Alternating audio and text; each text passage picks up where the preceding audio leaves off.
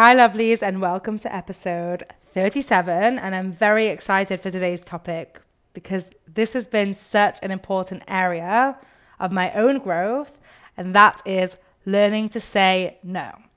It sounds really simple, this two-letter innocent word, but for some of us out there, it doesn't always flow off the tongue so easily. And I actually remember I moved to New York at 25, and I asked my closest friends for one piece of advice from each of them before sending me over the pond. And my best friend Alex said to me, say yes to everything. And I was so ready to do that. I was 25, moving to New York City, taking a chance on life, and so I really committed to it. Now, this led to many an amazing adventure, great stories, and really fun experiences. But it also led to burnout, losing time for myself, and therefore my relationship with myself, which impacted how I took care of myself. And when he came to visit 18 months later, I remember so clearly sharing and talking, and then he said, Vic, I didn't mean say yes to everything literally. You have to start saying no. I was like, wait, no? It was so funny, but he was right. My say yes to everything may have been spurned by his one comment, but looking back at my whole life, I always wanted to say yes.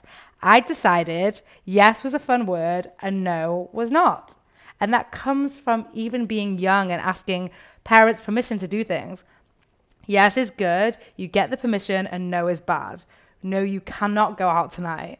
No, you cannot stay out past 1 a.m. And no, you cannot eat chocolate. Even when you're training a dog, we teach them no means they're doing something wrong. No. So this is built into our programming from such a young age. Yes is good, no is bad. Have a think for yourself in your own life. In what ways has no meant something negative? What do you think of the word no? Does it make you feel free or make you feel constrained? Because no itself is completely neutral. It's just a word. Your thoughts about no and what you will make it mean when you say it are what will impact A, your likelihood of saying it, B, your likelihood of sticking to it, and C, I'll add this, your reaction to other people when they say it. Perhaps you're okay with saying no, but you always want to give a reason or an excuse. This is a very common one. So no, I can't come to your event. I've got family in town. No, I can't come to visit that weekend. We have tickets to a show. No, I can't give you my number. I'm in a relationship. Let me tell you the absolute truth about your reason or excuse for saying no. No one really cares. We've created a culture of over-explaining an apology about saying no. What if we just said no? No explanation, no excuse. Now, for many of you listening, that thought probably makes you uncomfortable. I know that because I was just like you for the longest time, like most of my life, like every year before 2019 and even some of 2019. And that's because we think that we can change how someone else thinks or feels by giving a reason.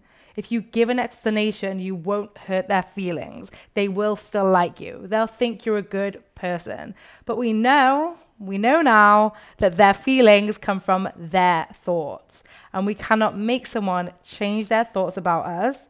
And we know this already because I'm pretty confident that most of you listening have at some point had someone say no to you with an excuse, and you didn't believe their excuse. It didn't have their intended outcome. And that's because the explanation or the words themselves will not change your mind. You already have thoughts about that person, and your thoughts and judgments about that person will always create your thoughts and judgments about their no. All your thoughts about no will be impacted by your thoughts about what they said no to. Have you ever had someone cancel plans on you that you also didn't want to go to? Last minute, they cancelled, and you felt relieved about it. Because if your thoughts were along the lines of, I don't want to do this, then of course you will feel differently about it than if you had plans that you were really looking forward to. The person actually saying no in both scenarios is exactly the same neutral circumstance. It's how you interpret it, or what your thoughts or what your thoughts were that impact how you feel about it. And the same goes to them. Other great examples are dating or entrepreneurship. We have probably all heard once or twice in our lives, no, when it comes to dating and business. And the no itself is neutral. And when you're feeling confident within yourself, the thoughts and feelings you have about the no are completely different. If you make it mean that you are unlovable and will never find love, and dating is so hard and finding clients is difficult and you will never be successful, of course you will feel like shit. But all of those are optional. They are not the facts. They come from an unmanaged brain. The facts are a 2-letter word, N-O. So why am I going through all this and challenging your thoughts about no first?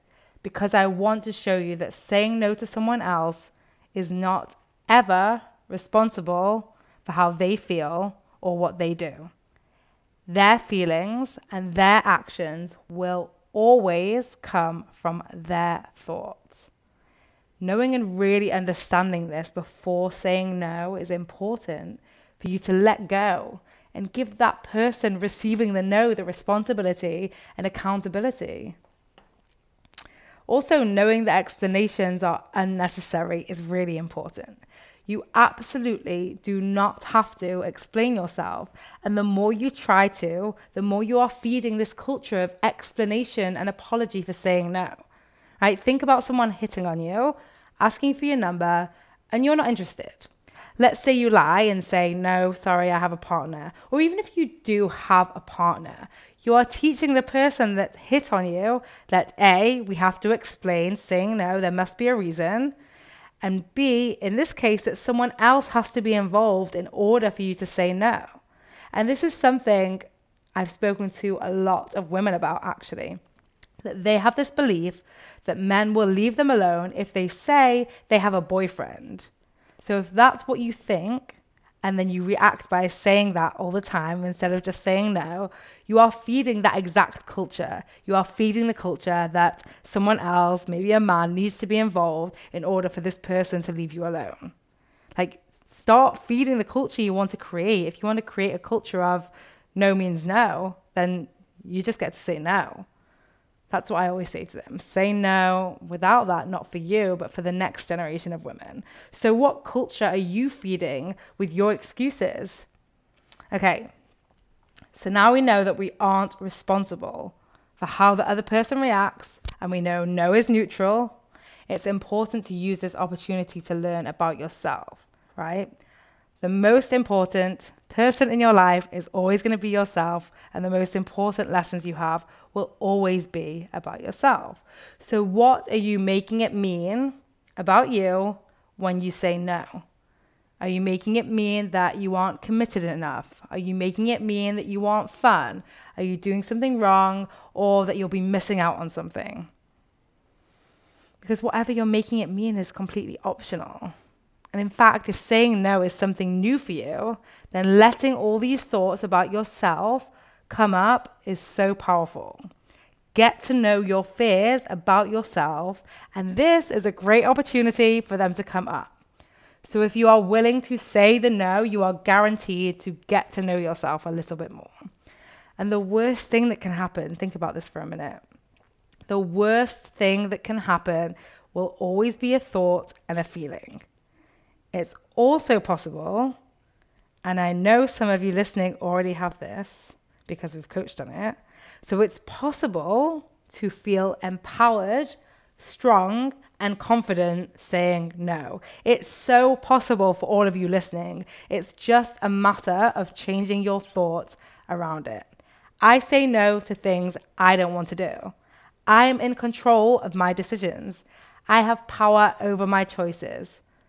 All really empowering thoughts, all available to you through saying no. And even without saying no, because when you are saying yes, you are still the one controlling your decisions. You're just deciding to say yes. But if this all seems far away from where you are right now, that's okay, because this is an area for growth for you. So you do not start at the finish line. And saying no, just like brushing your teeth, is a habit you can build up. And the more you do it, the easier it is. So start small. What's something you can say no to today? The habit of no is the game changer to bettering your relationship with yourself. Trust me, I have lived it. Learning to say no not only gave me more time, more pleasure, and more honesty, it also gave me a huge appreciation and love for the people that said no to me. And I see them in their power saying no, and I love them for it. And through this, that's how now I truly understand that if someone doesn't love me saying no to them, it's not about me saying no. It's about what they are making it mean. So if you are struggling to say no, and I know this is a time of year synonymous with people pleasing in particular, then let's talk. I have opened up time in my calendar for those of you that are listening and learning but haven't quite been able to implement what I'm teaching on a daily basis. I know you can change your life. I know you can have a better relationship with yourself, and I know how to get you there. So if you're curious, let's talk. The link, as always, will be in the show notes. Have an amazing week. Bye. Thanks for listening. Are you ready to feel better?